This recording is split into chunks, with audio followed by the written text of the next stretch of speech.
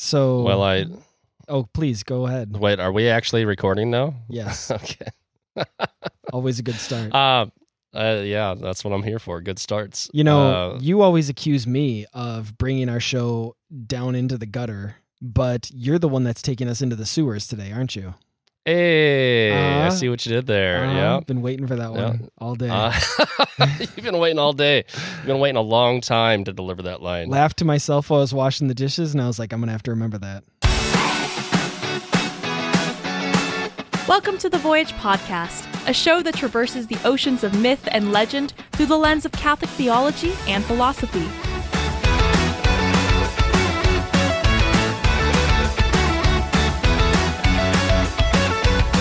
Come aboard as we set sail in pursuit of the heroic life and Christian virtue, with your hosts, Mike Schramm and Jacob Platty.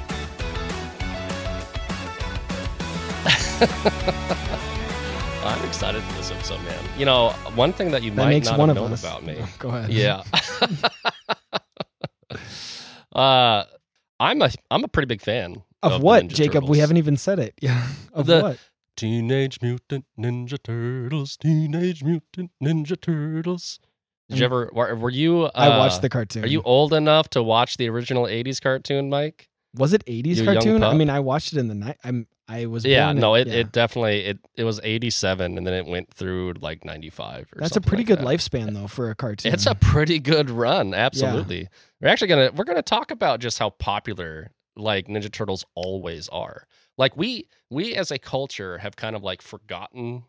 Well, obviously when they first came out, they were huge, right? That was like a cultural phenomenon type thing. Uh-huh.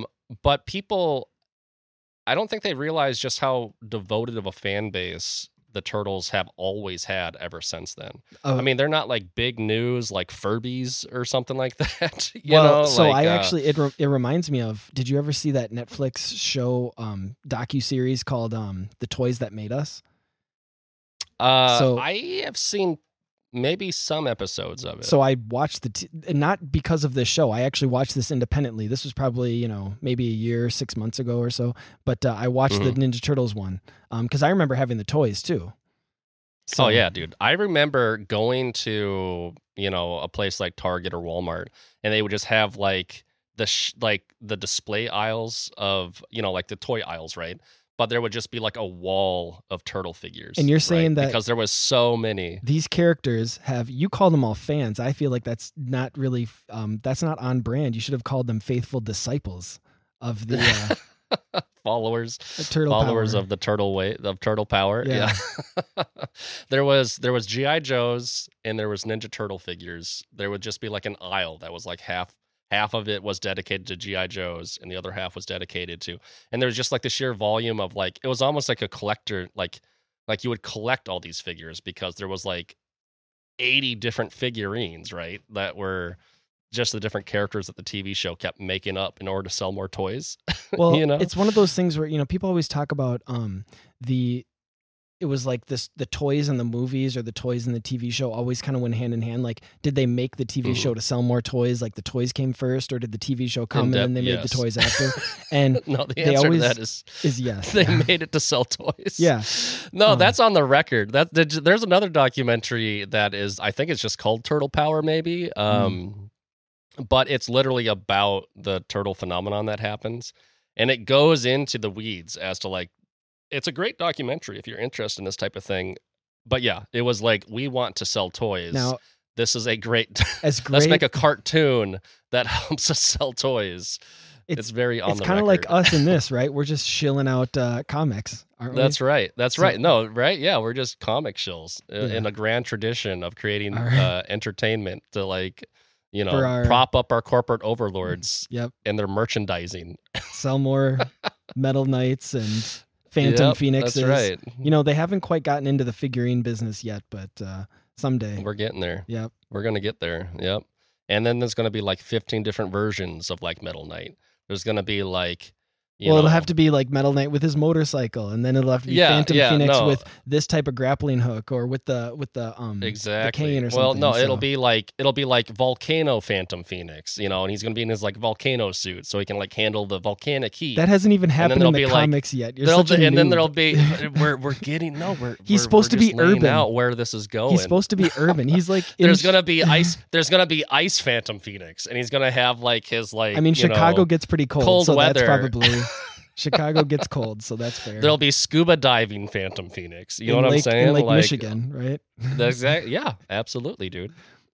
You wait, everyone. This is where the story's going. As good as those documentaries, because of course we're going to talk about documentaries. That's not even the reason. The main motivation for this is twofold, right? I mean, obviously it's TMNT, Teenage Mutant Ninja Turtles in general, but we both grew up on was it 1990 it came out? The original movie. Absolutely. The live action after the cartoon. Dude, it holds up so well. It holds up so well. I'm just going to say that. Is an overstatement, but having just watched it this weekend. Yeah. I've seen serious? it it's you're telling me. It's fine for nostalgia's sake, but oh no. At the end, you know what? We're going to talk about this please. In today's episode. Enlighten me on some of these And by the end of it, themes. I'm going to disciple you on the virtues of this specific movie, and you're going to become a true devotee, a true disciple. Who was your the Turtles? Who was the one that you always wanted to pretended to be when you played? My favorite turtle. Yeah. I mean, probably Raphael, right? It's funny. This is almost like a psychological profile. Yeah. I'm a rebel. I'm misunderstood. Yeah, well, who was your favorite turtle? I want you to pick which one you think mine is. Are you going to say Michelangelo? Is it Michelangelo, Mike? Because your name's Mike? Is that it? Or is it because he's the fun party dude? Do I make you think that I was the fun part? So it was. Yeah, you called it. I guess we know each other too well. Who's basic now, Mike? Who's basic now? Honestly, the only answer that's not basic is if someone chooses Leonardo. I thought you were going to say Donatello. No, because Leonardo's the leader. He's cool. Yeah. Well, Donatello's like I'm not like other girls starter pack. Like that's what Donatello is. Donatello is when that's when now that nerd culture has become cool. That's why you pick Donatello. Yeah, but you never actually picked Donatello. Well, that's not true. Honestly, because full disclosure, I used to kind of go back and forth between Donatello and Raphael. Because Donatello, he has the bow staff, and that's a cool weapon. And Raphael's cool, but his sides were like kind of like rude. The lamest weapon. Yeah, cool, but rude, right? Yeah. And Michelangelo, he's a party dude. That's right.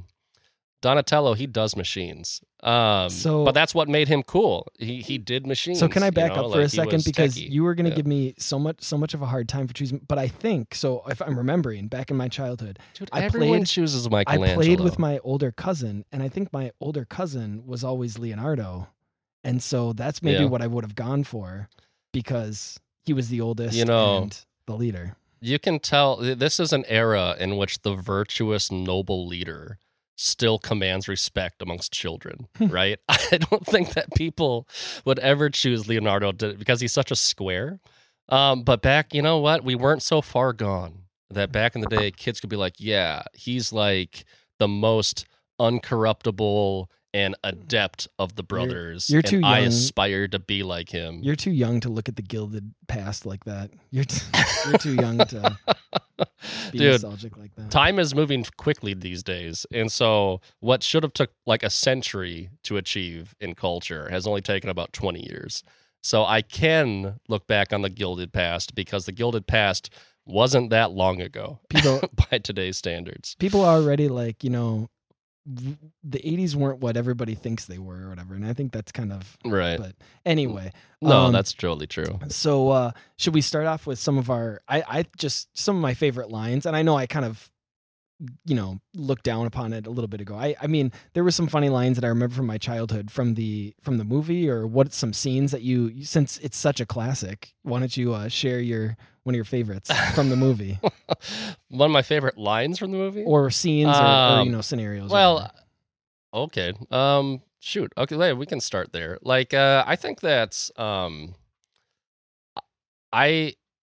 I guess the very first one that actually pops into my head is the scene where Raphael meets Casey Jones. Okay. And they have that kind of like meet cute. Yeah. It's like a super macho meet cute Yeah. between like two like hyper violent, vigilantes. And it's just funny the banter that they go back and forth, and some of the lines that you wouldn't expect. Like, this is supposedly a teenager, right? Like Raphael's a teenager, Yeah. but they're talking about like cricket. Like, you got to understand what a crumpet is to understand cricket. Which I'm a 37-year-old man, and I still don't know what a crumpet is. So evidently, this sewer living turtle in New York City, 1980s. Do you understand cricket though? Because he was a cultured New Yorker, whereas Oh, is that what it is? That might be it. They get a lot of stuff gets flushed in the sewers, and some of it is like culture, I guess. Right? Culture got flushed in the sewers. Well, he's always the one that's the most willing to go out, and so maybe he's just out in the world, and it's a city that never sleeps, so he's seeing all sorts of people, even at night when he can kind of hide his identity. So dressed like Humphrey Bogart. Yeah. I love his outfit. I love this is a type of hyper reality in which and it's obviously a kid's movie, but it's like there's a giant turtle in a trench coat and like everyone's like, eh. Of course, there's that one scene when they get in it's towards the end, I think, when he the taxi driver hits him. Oh no, this isn't the Casey Jones thing. But the taxi driver hits him and the guy's like, he runs away. Did you see that? And the taxi driver's like, yeah, it looked like a turtle in a trench coat. Where are you going? He just moves on. It's kind of the classic, like, that's New York for you. Like, I know that joke's been kind of, nothing phases New Yorkers kind of. Which I don't know if that started in the 80s or, it's definitely a cliche now, but maybe it was back then too. I think it still lands, Mike. I thought that was funny when he said that.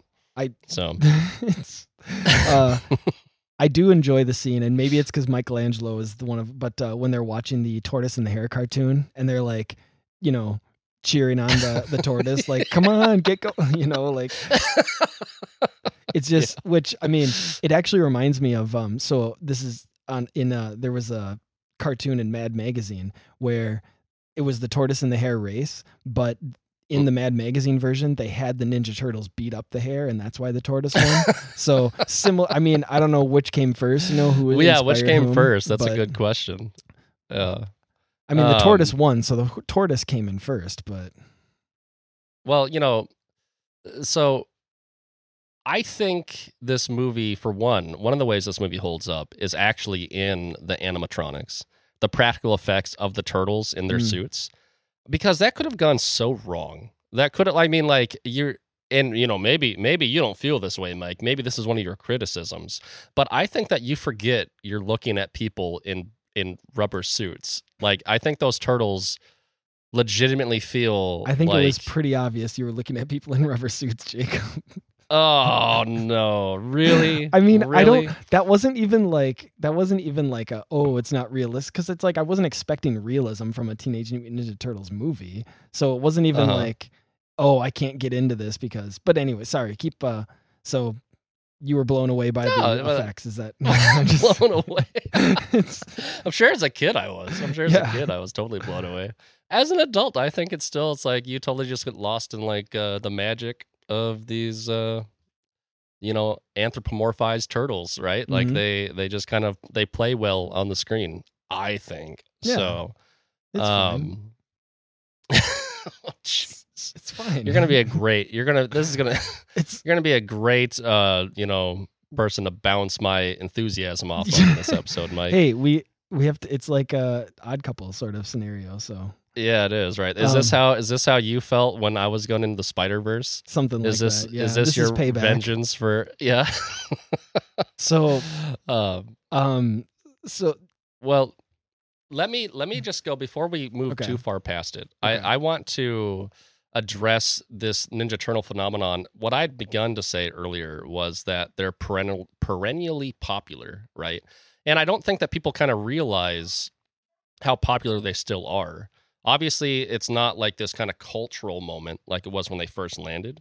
But like, for example, there's an IDW comic series that is awesome. Like it's really, really great comic writing. And it's a great comic series. And it's been going on for almost 10 years now, I think, right? Like it's in other words, it's got enough popularity that it's not going by the wayside. One thing you'll notice about all of the cartoons that have come out, because there's always a Turtles cartoon on. And, people might not realize that, but it's true. And they always last for like many seasons. It's like whatever medium Turtles get used in, they have longevity, which speaks to the fact that there's like a dedicated fan base that really falls in love with these stories that are being told. Yeah, besides the movies that because there was a second and a third one, there was the cartoon that we both kind of grew up with or whatever. But then there was 1, 2, or 3, maybe just 2 Michael Bay Teenage Mutant Michael Ninja Bay Turtles. movies. There's like a Nickelodeon cartoon for a couple of, and I think Which there's is been 1 or 2 evidently- iterations of that.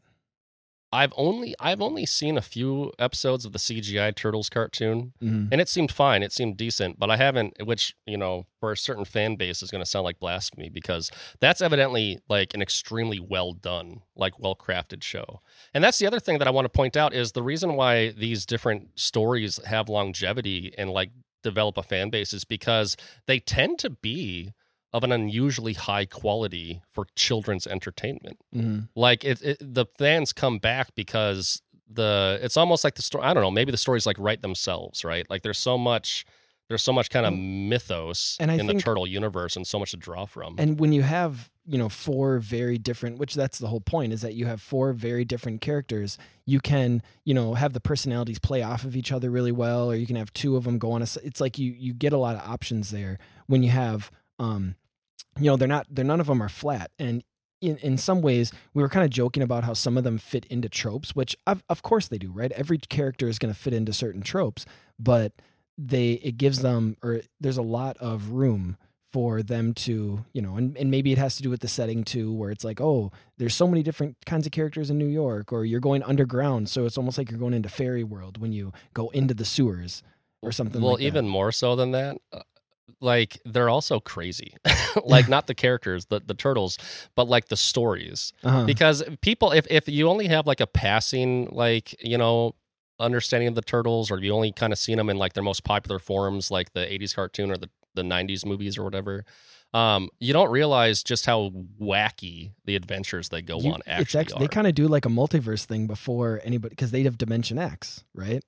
And They so, do. They have it's not, don't even give me, like, so in the 2003 incarnation of the Turtles, they capped that with a TV film, which, full disclosure, I haven't actually seen, but I am aware of it, in which they multiverse, like they meet their 80s versions of themselves. Oh, cool. Like they embrace the reality, because there's so many different versions of Turtles, even by 2007 when the movie came out, this cartoon movie I'm talking about, and they implicitly acknowledge that all those different versions exist. Mhm. Right. So it's kind of like a pre-Spider-Verse kind of thing going on. But yeah, they're multiverse hopping, like Dimension X, where like the Utome, the Krangs, right? The brain creatures live. There's Triceratons, which are these dinosaur aliens that are all Triceratops, as a matter of fact. They go to outer space all the time. Like it's a frequent, you know how in Spider-Verse there's like canon events? Yeah. What's really funny about all these different versions of Turtles is like they have like canon events. Like Splinter always has to get kidnapped, like and rescued. The Turtles always have to go through this kind of like, maturation because they're teenage, so they always have to show a coming and they lose of their age father sort of element, figure, and they have to, which actually came up in the movie too. Which when they go off to that cabin, it's going to happen in this movie. Yeah. Absolutely. Yeah. So let's get to the movie, because the movie, I've been waxing on about all these different versions of Turtles, and maybe one day we'll do an episode where we get into some of the details. I'm letting you get it out of your system, basically. There's so many cool details in some of these other versions of Turtles, right? The IDW comics are like super legit. Well, and but part of what inspired this too is that by the time this comes out, the new Teenage Mutant Ninja Turtles movie will have come out the previous week. Is what we're kind of is sort of what we're thinking. So yep, we're doing it just because there's a Turtle movie coming out. Yeah. And there'll be another interpretation, which I'm like cautiously optimistic about it. TMNT, points us towards the true, the good, and the beautiful. And that's also the motivation, right? we're gonna see. This is where I'm going to bring you into the fold, Mike. Uh-huh. The Ninja Turtles are a great opportunity, especially this movie in particular, to talk about the Christian life, right? Because and I'm going to discipline myself. So and Splinter's bring us Splinter's into the cane main might as well thrust of be a this. shepherd's crook, is what you're telling me, right? That's Might have a little. It might as well be. Yeah. It might as well be. So this movie, and here's the reason why I wanted to talk about this movie in particular, because it's probably the most like perfect distillation of this theme that I want to talk about, where this whole mythos, the Ninja Turtles mythos, is very much a good versus evil type story, right? Sure. And it's very much about converting people from evil to good. Like it's always, there are so many characters in Ninja Turtles that like start out bad and then become like allies of the Turtles, right? And so, but the main foundation for all of that is this kind of didactic, Didache style two ways. Yeah. Right. That is laid out. You have the example of Splinter and his proteges, the Turtles, and you have the example of their arch nemesis Shredder. Even Splinter Foot was Clan. a sort of apprentice. Splinter was, And he too, was too, right? And I'm forgetting his master's, because I always think Orokusaki was Splinter's or Shredder's name, right? That's but right. What was Splinter's master? Hamato Yoshi. Yeah. So My master, Hamato Yoshi. So even he kind of had that too. He did. So, one of the things, all right, let's put a pin in that, because I want to talk about Splinter in depth, but first I want to like lay the foundation for like this world, right? And that is New York City, specifically New York City of like the 1980s and early 90s, right? Yeah. And this is coming out of like the 70s. This is coming out of like the dark era. Like there's a kind of dark ages in New York City. Where all the gritty crime films are coming out, because it's a reflection of like just how like bad things got for New York City denizens in like the 1970s, right? And there was like a trash, what's it called? They stopped picking up trash. Oh, like so the whole world, strike? like New York, there was a strike. Yeah. Yeah. And so like, you're talking about one of the most populated cities on the planet, and no trash is being taken out. The gangs are super rampant. It's just like a world of like disgust and violence and grittiness. Everybody's right? sick of all the rats. And what do? They say, "Hey, we're gonna make a rat the good guy." Is that what you're saying? We're gonna make these. Well, pests. you know what? There's something redemptive there. Am I right? Feels like propaganda, but okay.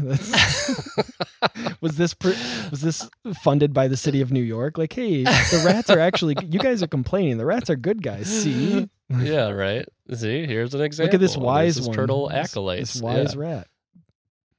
So, that's the backdrop for the idea that there is this like invisible menace that is like represents a more profound evil than just like the crummy gangs that are kind of like ruining people's lives. It's like a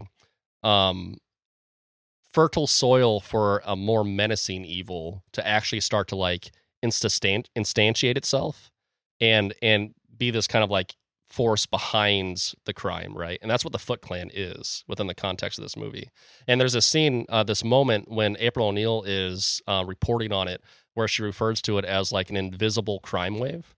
And what I want to pick up on that is the idea that in the spiritual life, we're in a kind of warfare, right? Spiritual warfare in our hearts, right? And in the world itself, where we wrestle against principalities and powers, right?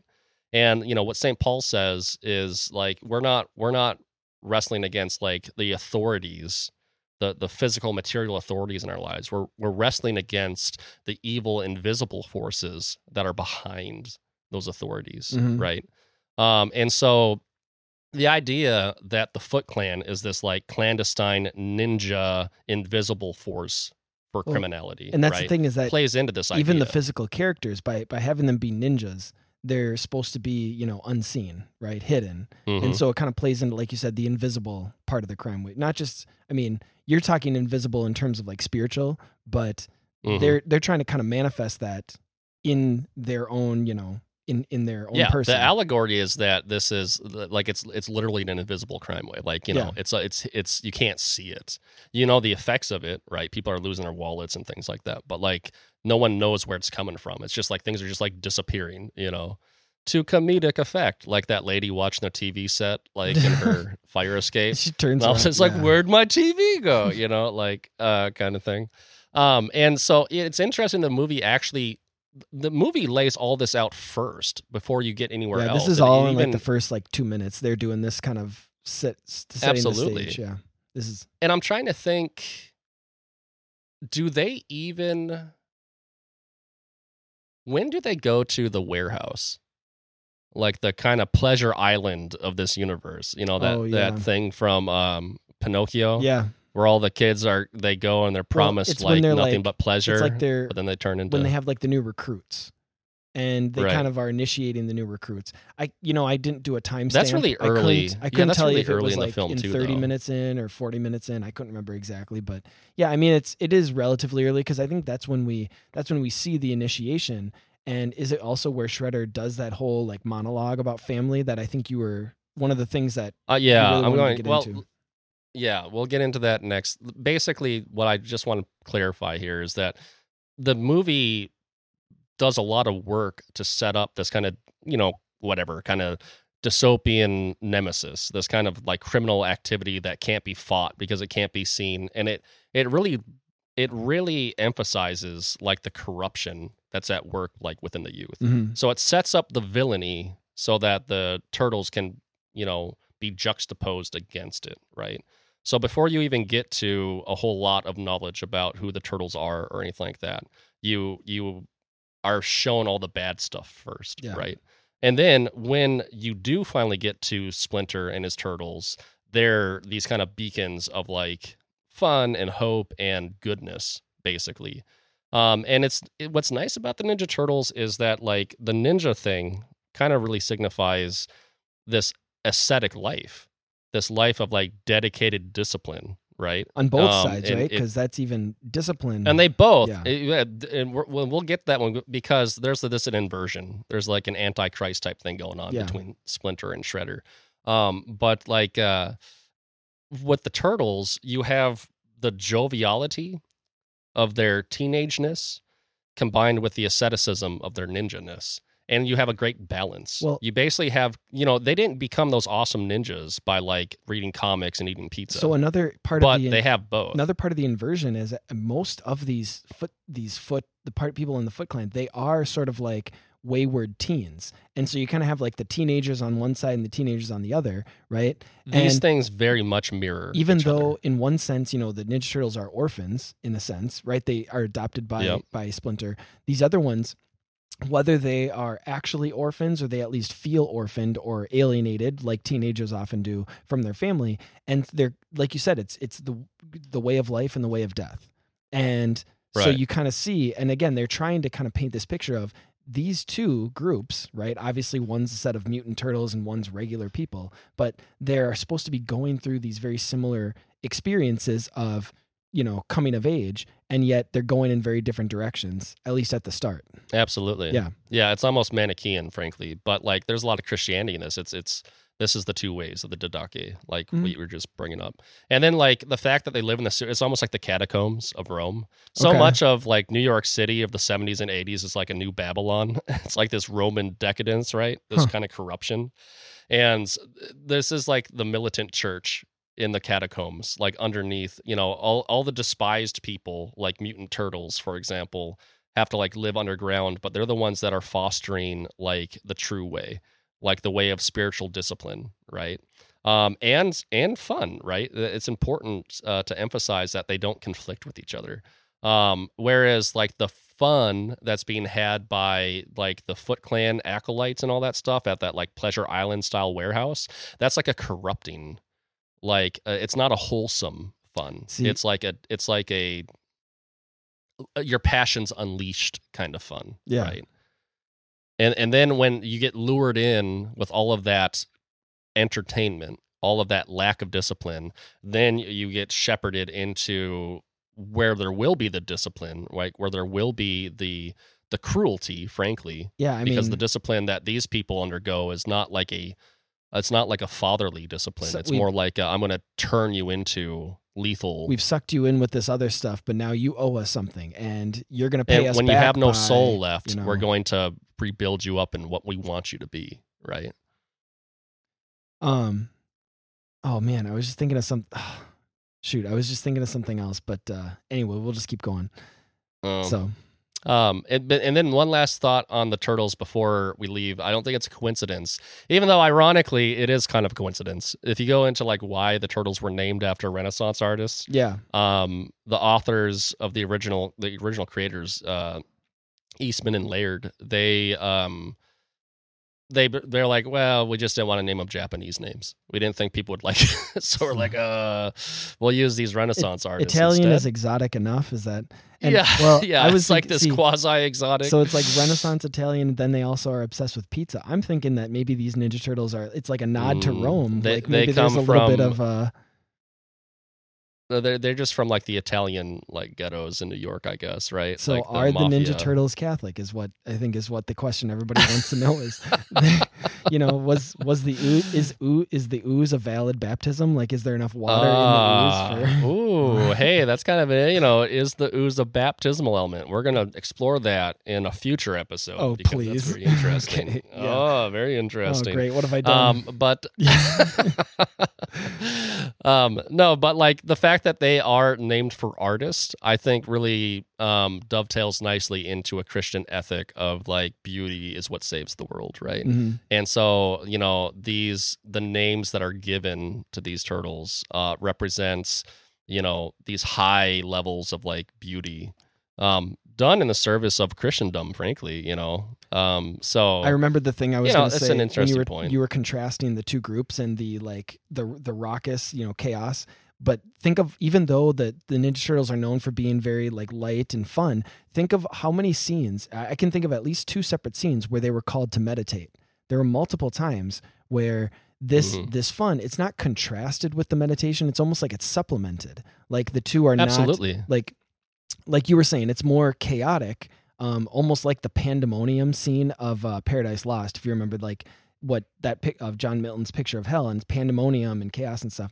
Whereas now the turtles are having fun, but it's paired with the meditation that, even though at first it's more like they groan about it because Splinter's making them, but later on in the movie, at least Leonardo I can think of does it himself, and it's they have those tools in their tool belt. Yeah, they've internalized it. Yeah, but again, it's not at the expense of joy, right? The Christian life, we're supposed to be happy warriors.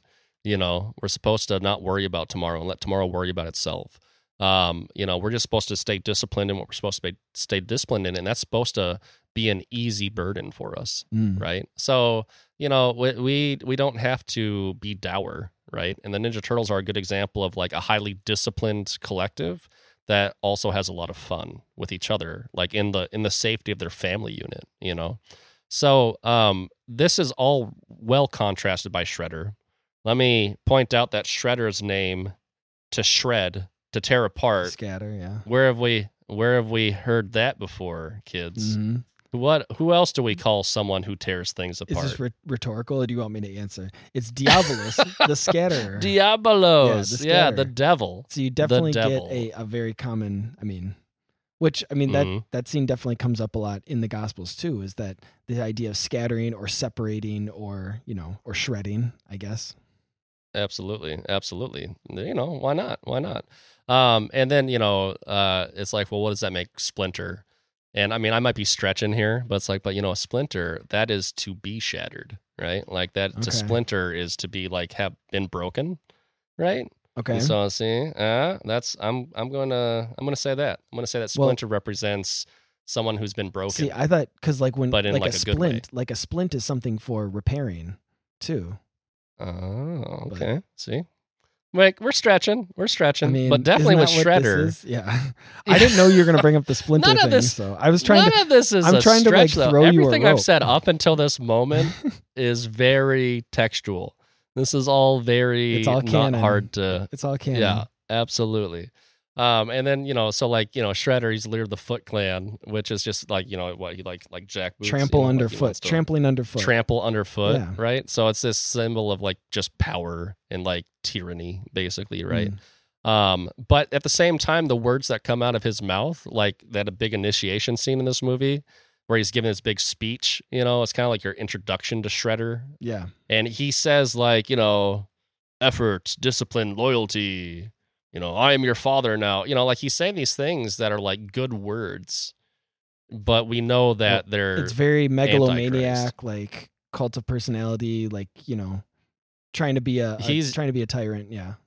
He's coming to them as like an angel of light, quote unquote, by promising them family, right? But his family is just something of it's just a facade for like self-destruction and like the destruction of the world around them, Very different from Splinter's approach to his like children, right? And so when you get to contrasting Splinter with Shredder, he has a lot of parallels to Christ, right? Frankly, and especially in this movie, they do that in the movie. Yeah, definitely. Like I don't want to steal your thunder, so I'll let you do them. Well, no, it's like the most obvious example is like when he's literally taken in by the forces of evil, and he goes through this kind of like passion, right? Yeah. Where like he's hung up on a chain link fence, but his arms are stretched out, kind of. He's almost cruciform. Right. And it's actually in this part of the movie where he starts to have like these influences on the broken family that like have been gathered to this like den, Well, we haven't talked about this hellscape. One of the main, like kind of like you call him the repentant thief, but Danny, who is, at first I thought it was April O'Neil's like stepson or son, I couldn't quite, but then it's her boss's son. It's her boss's kid, yeah. And she's just a bystander, yeah. Which, I mean, I feel like there's maybe inappropriateness to the working relationship, but we'll just, chalk it up to the 80s. They sure do just show up to each other's apartments like willy-nilly. Like they have keys to each other's apartments. Like, but we're going to look past that for right now. It's almost like he comes with the wine-soaked sponge, or he comes with the water, right? He brings the water to this, he does. to the crucifying Splinter in that scene.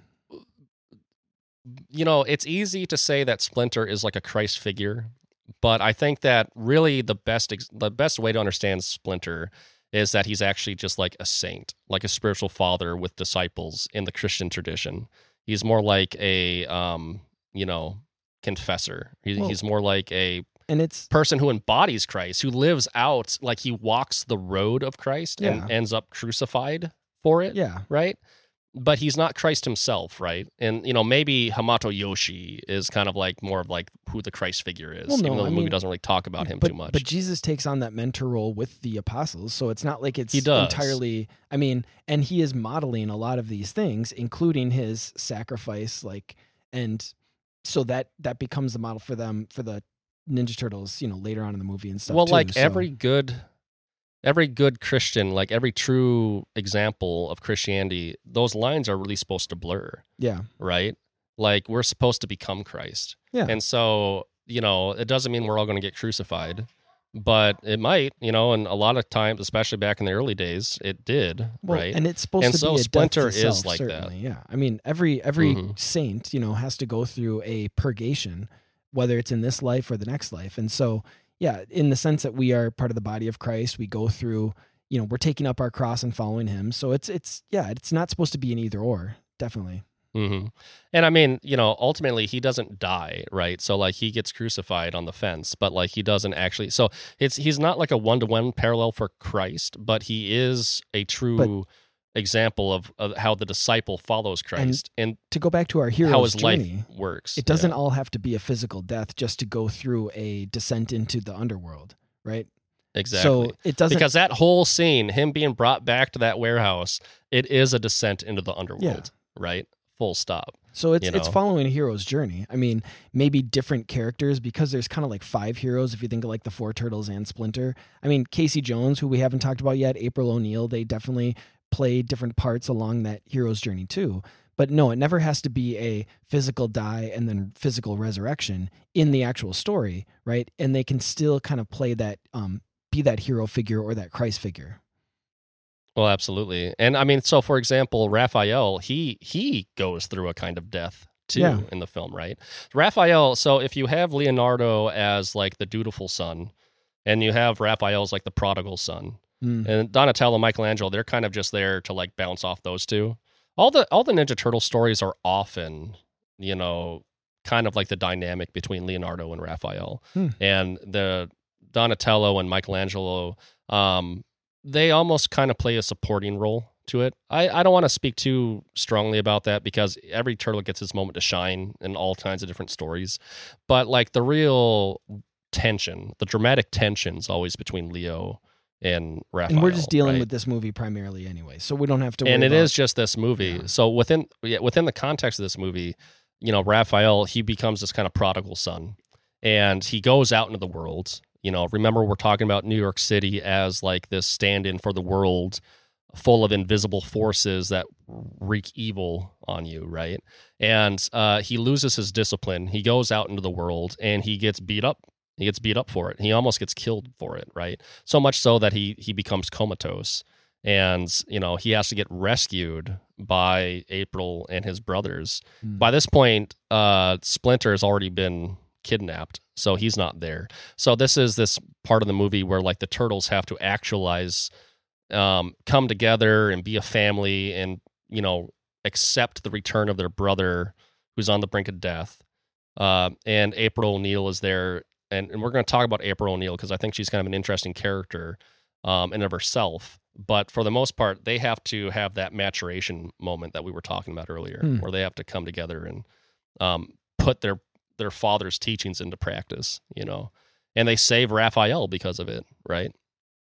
Well, yeah, I was kind of looking at, so, you know, I made a joke that, because there is a line where they almost like, when they see her on TV and they start kissing the screen, even though it comes off overtly as like romantic, but it kind of makes me think of like they're trying to find their mommy, sort of.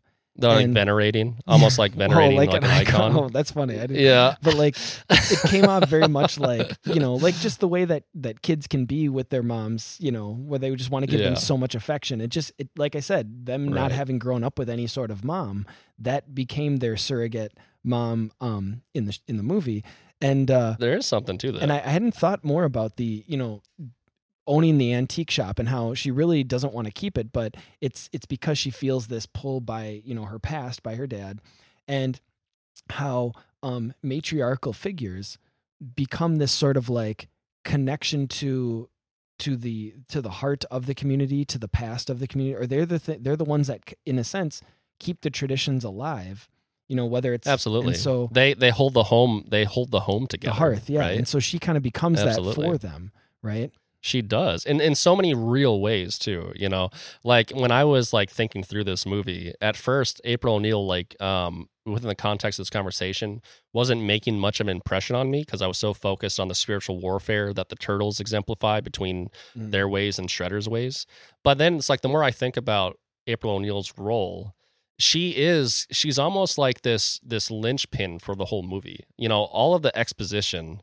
She's like the Basil exposition character of this movie, you know, or like a Greek chorus almost. You know, it opens with her delivering narration, setting the stage for the world. When they're at the cabin, you know, as a news reporter, like she's journaling, you know, and so she's giving. And then at the cabin, she's journaling the stories, like the inner life struggles that the turtles are. You know, she's giving voice to it. So she has this kind of Greek chorus role, but she's also like almost like this Beatrice type character too, right? Because she's like an inspiration. The turtles are always like, they're always reacting to her, right? Whether it's saving her from like the Foot Clan, or whether it's just like seeking her approval, right? Or just like being like in love with her in this kind of teenagey kind of way. Yeah. Like she's this kind of like, you know, this Beatrice type character for them, kind of, you know. You're just trying to fit Dante into everything, and that's supposed to be my job. I'm going through the Divine Comedy these days, and so I'm seeing lots of parallels. Oh, okay, so I'm just finding you're a hammer, and everything looks like a nail right now. Yeah, I get everything looks like a Divine Comedy. I get it. You know what? If there are worse things that you could use to be a cultural touchstone, and so the Divine Comedy is definitely excellent example. I know. See, I threw that in there for you, Mike. You know, it's one of the best, for sure. it goes, so that's where my thoughts were originally with April O'Neil. But then I was like, for funsies, I looked up like what her name means. And her name means like descendant of the champion, or like a ancestor of champions in right? Irish, right? Because O is always in Irish. Yeah. And okay. She's got the antique shop, so she's like a guardian of the past. Well, in April, I mean, April is the month most associated with spring and with new life and with Easter too. So you've got that kind of, I mean, there's lots of interesting little parallels with her. And so she kind of is this kind of guardian of a culture, because remember, we're in New York City. Like, we're in the world. We're in this like corrupted place. And where do they have to go? That's still reeling from the 70s. And well, before we get there, we're in the world, but in the world, there's this little antique shop. Yeah. That is the home of this April O'Neil character. And so she is both like the Greek chorus of the show, but she's also kind of like the hearth, the home. That's like the closest thing you could get to a church, right? Is by having this really place that sells old stuff. That's right. That's right. We go transcendent to the closest thing you can get to for a monastery, which is the farm outside of the city, right? Absolutely. They have to chop some wood. Her farm. They have to. It's she brings them out of the worlds into the wilderness, right? Into the farm in upstate. They brought the turtle to a farm in upstate New York. It reminded me of Avengers: Age of Ultron, because that's what they have to do. They go to that to Hawkeye's farm. That's what I kept thinking. Hawkeye's farm. But that's so funny. I mean, well, turtles did it first. I know. Yeah. They beat the Spider-Verse and they beat the Avengers. Avengers at their own end game. Oh, we can't even close on that. We got like 10 more minutes.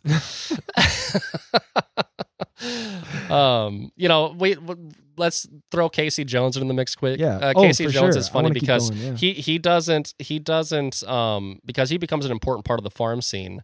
This is his moment, his evolution. Because up until that point, Casey Jones he's like a neutral, right? Like, he's in the world, he's of the world, but he's fighting bad guys. Yeah, but so he's kind of like my noble pagan in this situation. Yeah. He doesn't belong to he doesn't truly belong to the way of good, as exemplified by the Turtles and Splinter, but he certainly is at war with like the vile passions, as exemplified by, but just not according to wisdom. Well, and right? It's funny, he's got a zeal not according to wisdom. Because when you brought this up too, I made that joke, the one joke that I remember from the movie, and it kind of fits with what you were saying, where he kind of has this ignorance to him, this like where they're like, he's claustrophobic, and he's like, whoa, I haven't looked at any dudes, like I never even looked at another guy.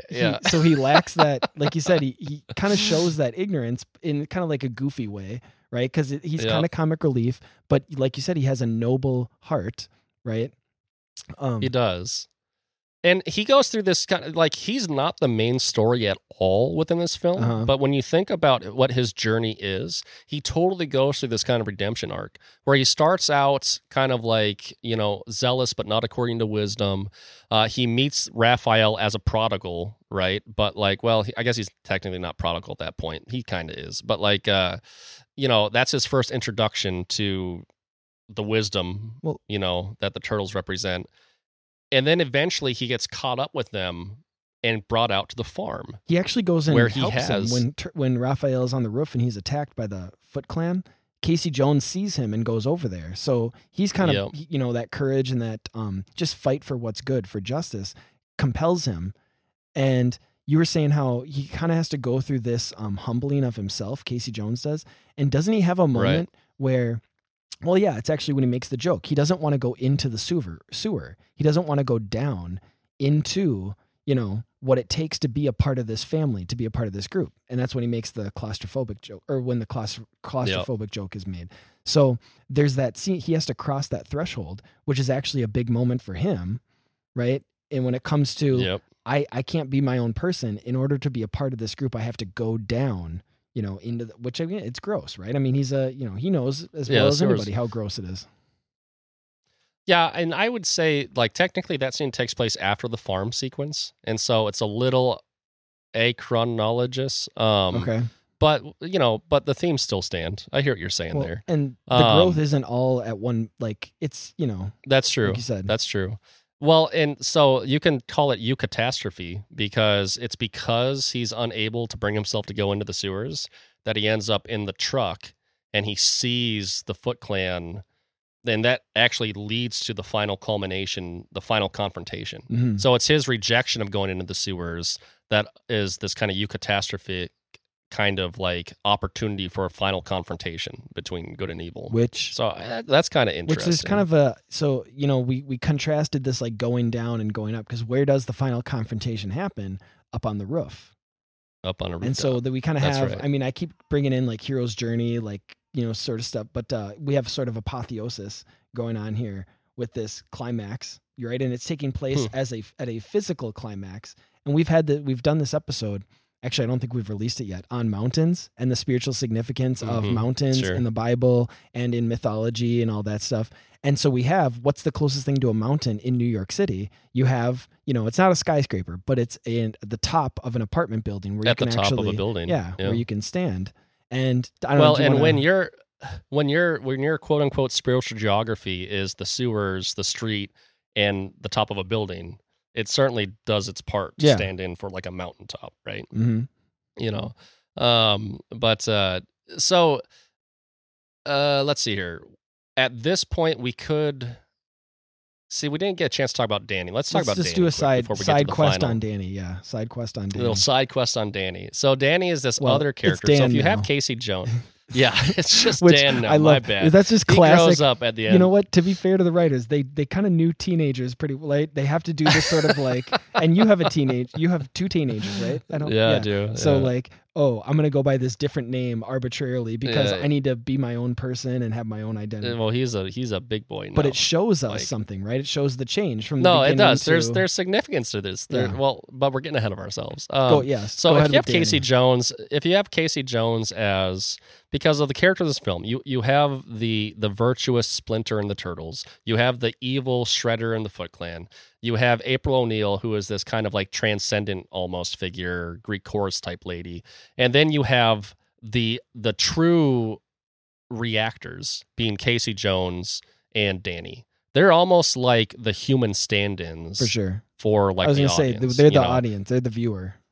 The audience surrogate, and you have them on two different paths, right? You have the person who doesn't have instruction, but he wants to do good, and he's out there trying to do the right thing. That's Casey Jones. And then you have the other human who is just sucked into the world. Yeah. And he just naturally falls in with like the Pleasure Island seeking Foot Clan. Because his dad is at April right? O'Neil's antique shop too much. Yeah, I guess, right. She never returns Charles's, no, you can maybe tell. he gave her a key to his apartment, but she's not interested, right? Because just not she's that above into all him. that. She's just not that. Well, it's into the power Charles, dynamic. right? I think she's well aware of the power. And then dynamic. he fires her. Because one of the themes is like he's of the world, and the world is corrupted. And so he is forced. He's like, you're revealing too much light on this Foot Clan, and I got to put a stop to you. So you're fired because he's part of the machine. Mike. This is pre-Me Too, so she can't go that route either. Yeah, right. But Danny has an interesting. Casey Jones has an arc. Danny has an arc, an even more explicit arc, frankly, than Casey Jones does, because he literally starts out just stealing from April, stealing from his dad. He's corrupted from the outset. He's become invisibly, because the people in his life can't tell, but we as the audience see that he's become part of this Foot Clan type apparatus. Yeah.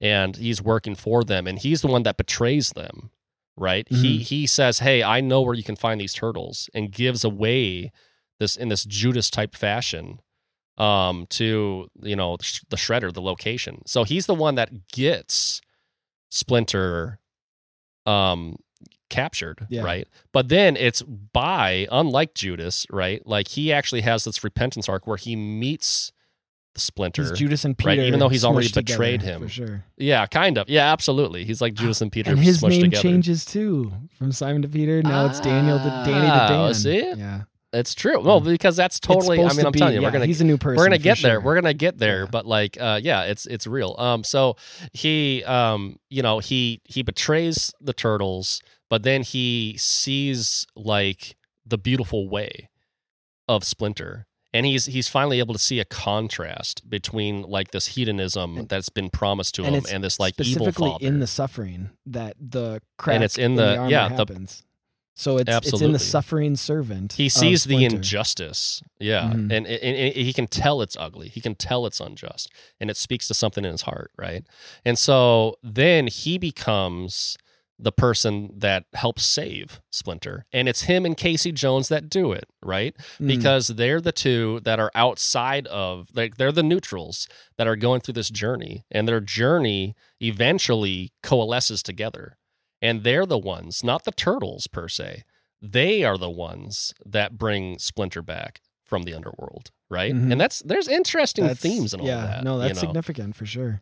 And then of course, as you keep giving away, by the end of the film, he's a new man, and he's like, "Now I'm dead," right? So he takes on the new name. I love that you included it because I had actually forgotten that until you put that in the outline, and I was like, that's so classic. Like, just gotta have a teenager go by a different name for sure. Oh, and then, you know, and this is so explicit. It's so explicit. It's really like the moment I realized this was a movie about spiritual warfare is there's this scene where when Danny, it's like the fight for his soul is happening in the movie. And like, he's like having a restless sleep, and like, he's like rolling around, and like, there's all these voices in his head. Yeah. And it's like the voice of Splinter, and it's the voice of Shredder. And they're literally like the angel and the devil on his shoulder. And he has to, he has to make a choice. He has to decide which Didache, you know, according to the Didache, which way is he going to take, right? Yeah. And that's what gets him to go try to rescue Splinter, right? And you know, and then when Casey shows up, because Casey has had the exposure to like the right way and the true family, he's able to call them out. He's like, "You call this family? Family? You call this family?" And that's all he even says. He doesn't even have to like say more than that, you know? And everyone, including a young Sam Rockwell. Sam Rockwell is like one of the main, you know, Pleasure Island dudes in this movie. He has like 3 lines throughout the course of the movie. It's like his first movie credit, probably. Yeah. But Casey Jones, he calls them all out. He says, "This isn't a family. You know, you guys are a joke." And they recognize it as true when he says it, because it's coming from a place of authority.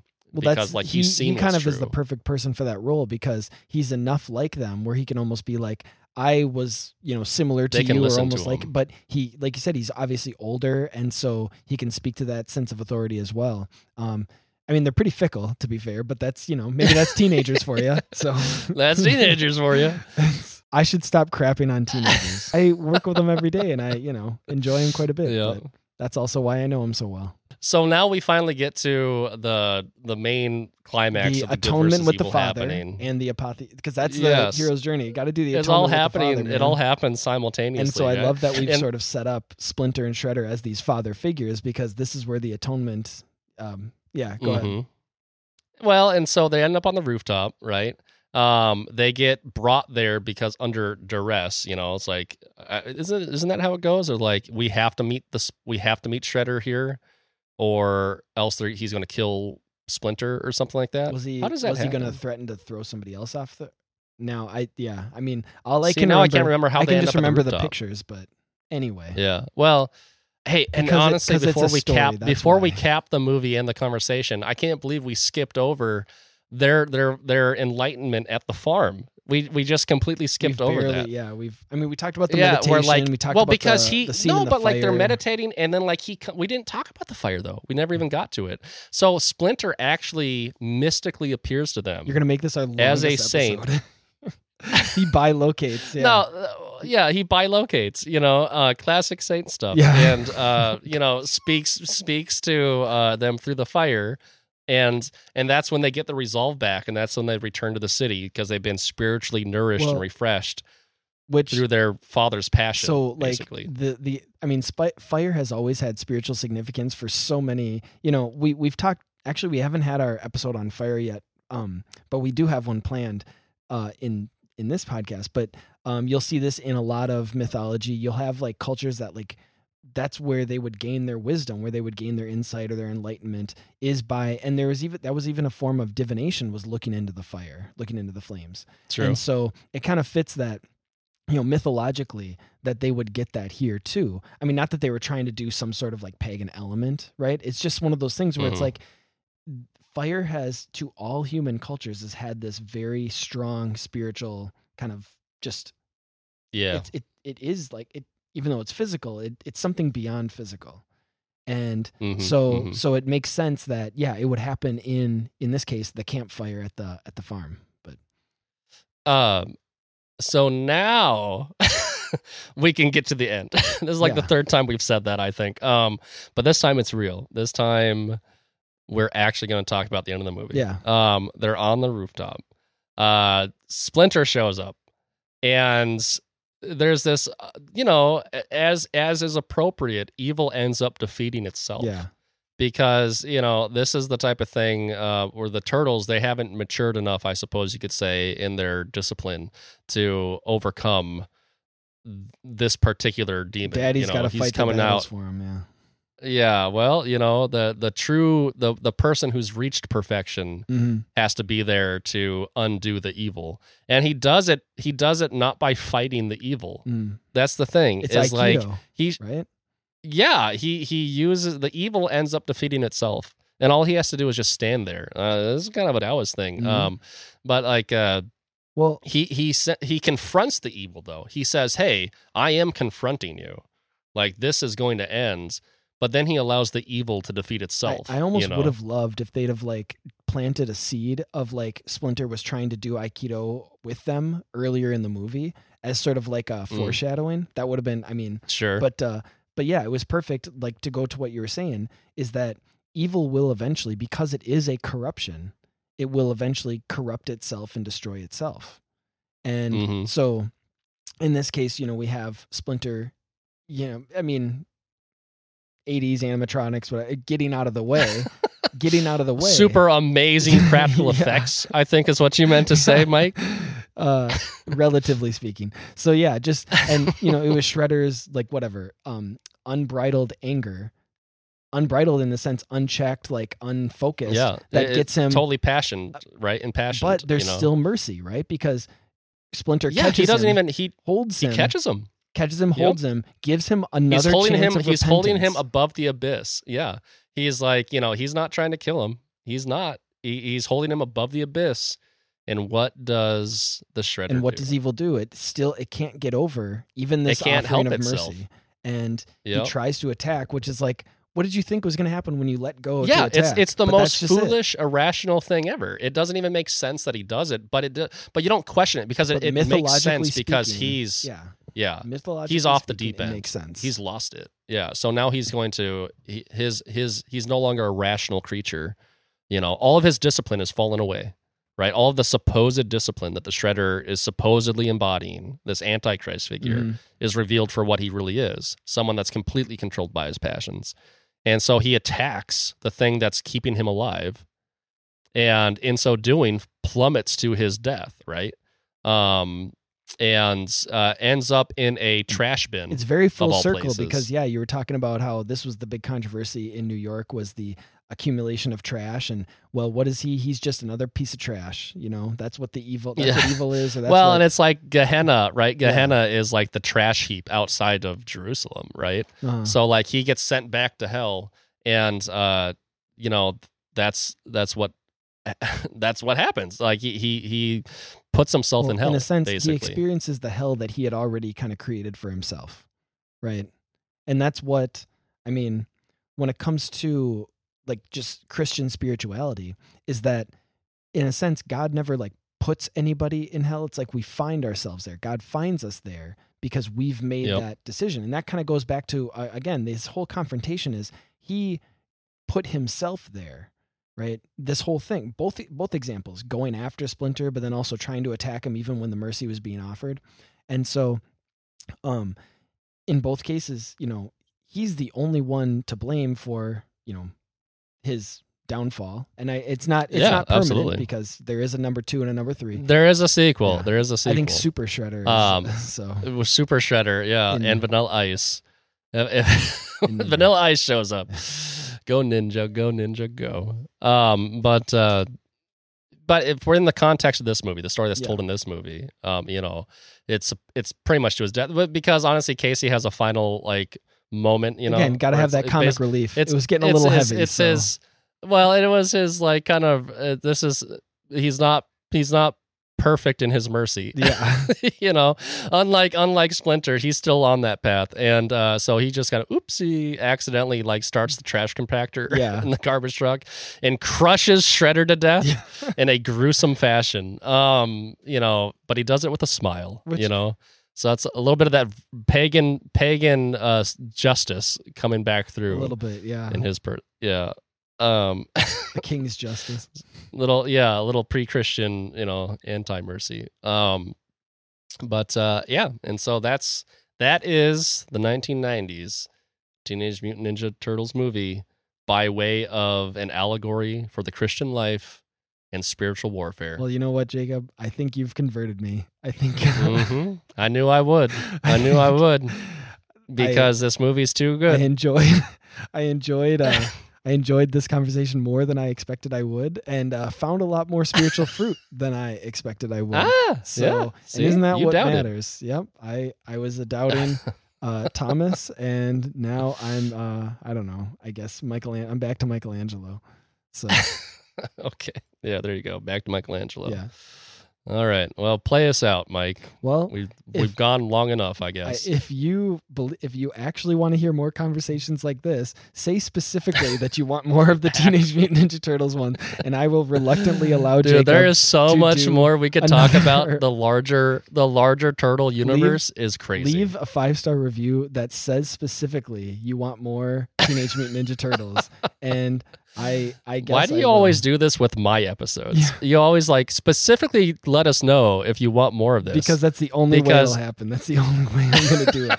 Is I will not do this unless I hear specifically. So, and like I said, it has to be with a 5-star review too. And then you can hear more of these conversations where. And you know what? To be fair, I was a good. Would you say dutiful student? I was like Leonardo. I actually watched it again over the weekend. And prepared the outline so that we could, and I know you had your portion too, but we both you threw in some quotes, and then I had to make the real outline. That's what actually happened here, folks. But it was my baby. Yep. It was my little baby turtle covered in ooze. Oh, you want to be mutated into Splinter for this one? It mutated into a beautiful, fully matured ninja of the sewers, ninja mutant. So that's the plan for our great leader. I never got to do that one at the beginning. So. Yeah. All right. Well, thanks for listening. Cowabunga, dudes. Thanks for listening to Voyage Podcast. The Voyage Podcast is a production of Voyage Comics and Publishing, which seeks to create exceptional entertainment informed by Catholic values that inspire people to live a heroic life. Voyage Comics seeks to advance truth and beauty found in powerful stories. To learn more, visit voyagecomics.com. You can also follow us on Facebook, Twitter, and Instagram.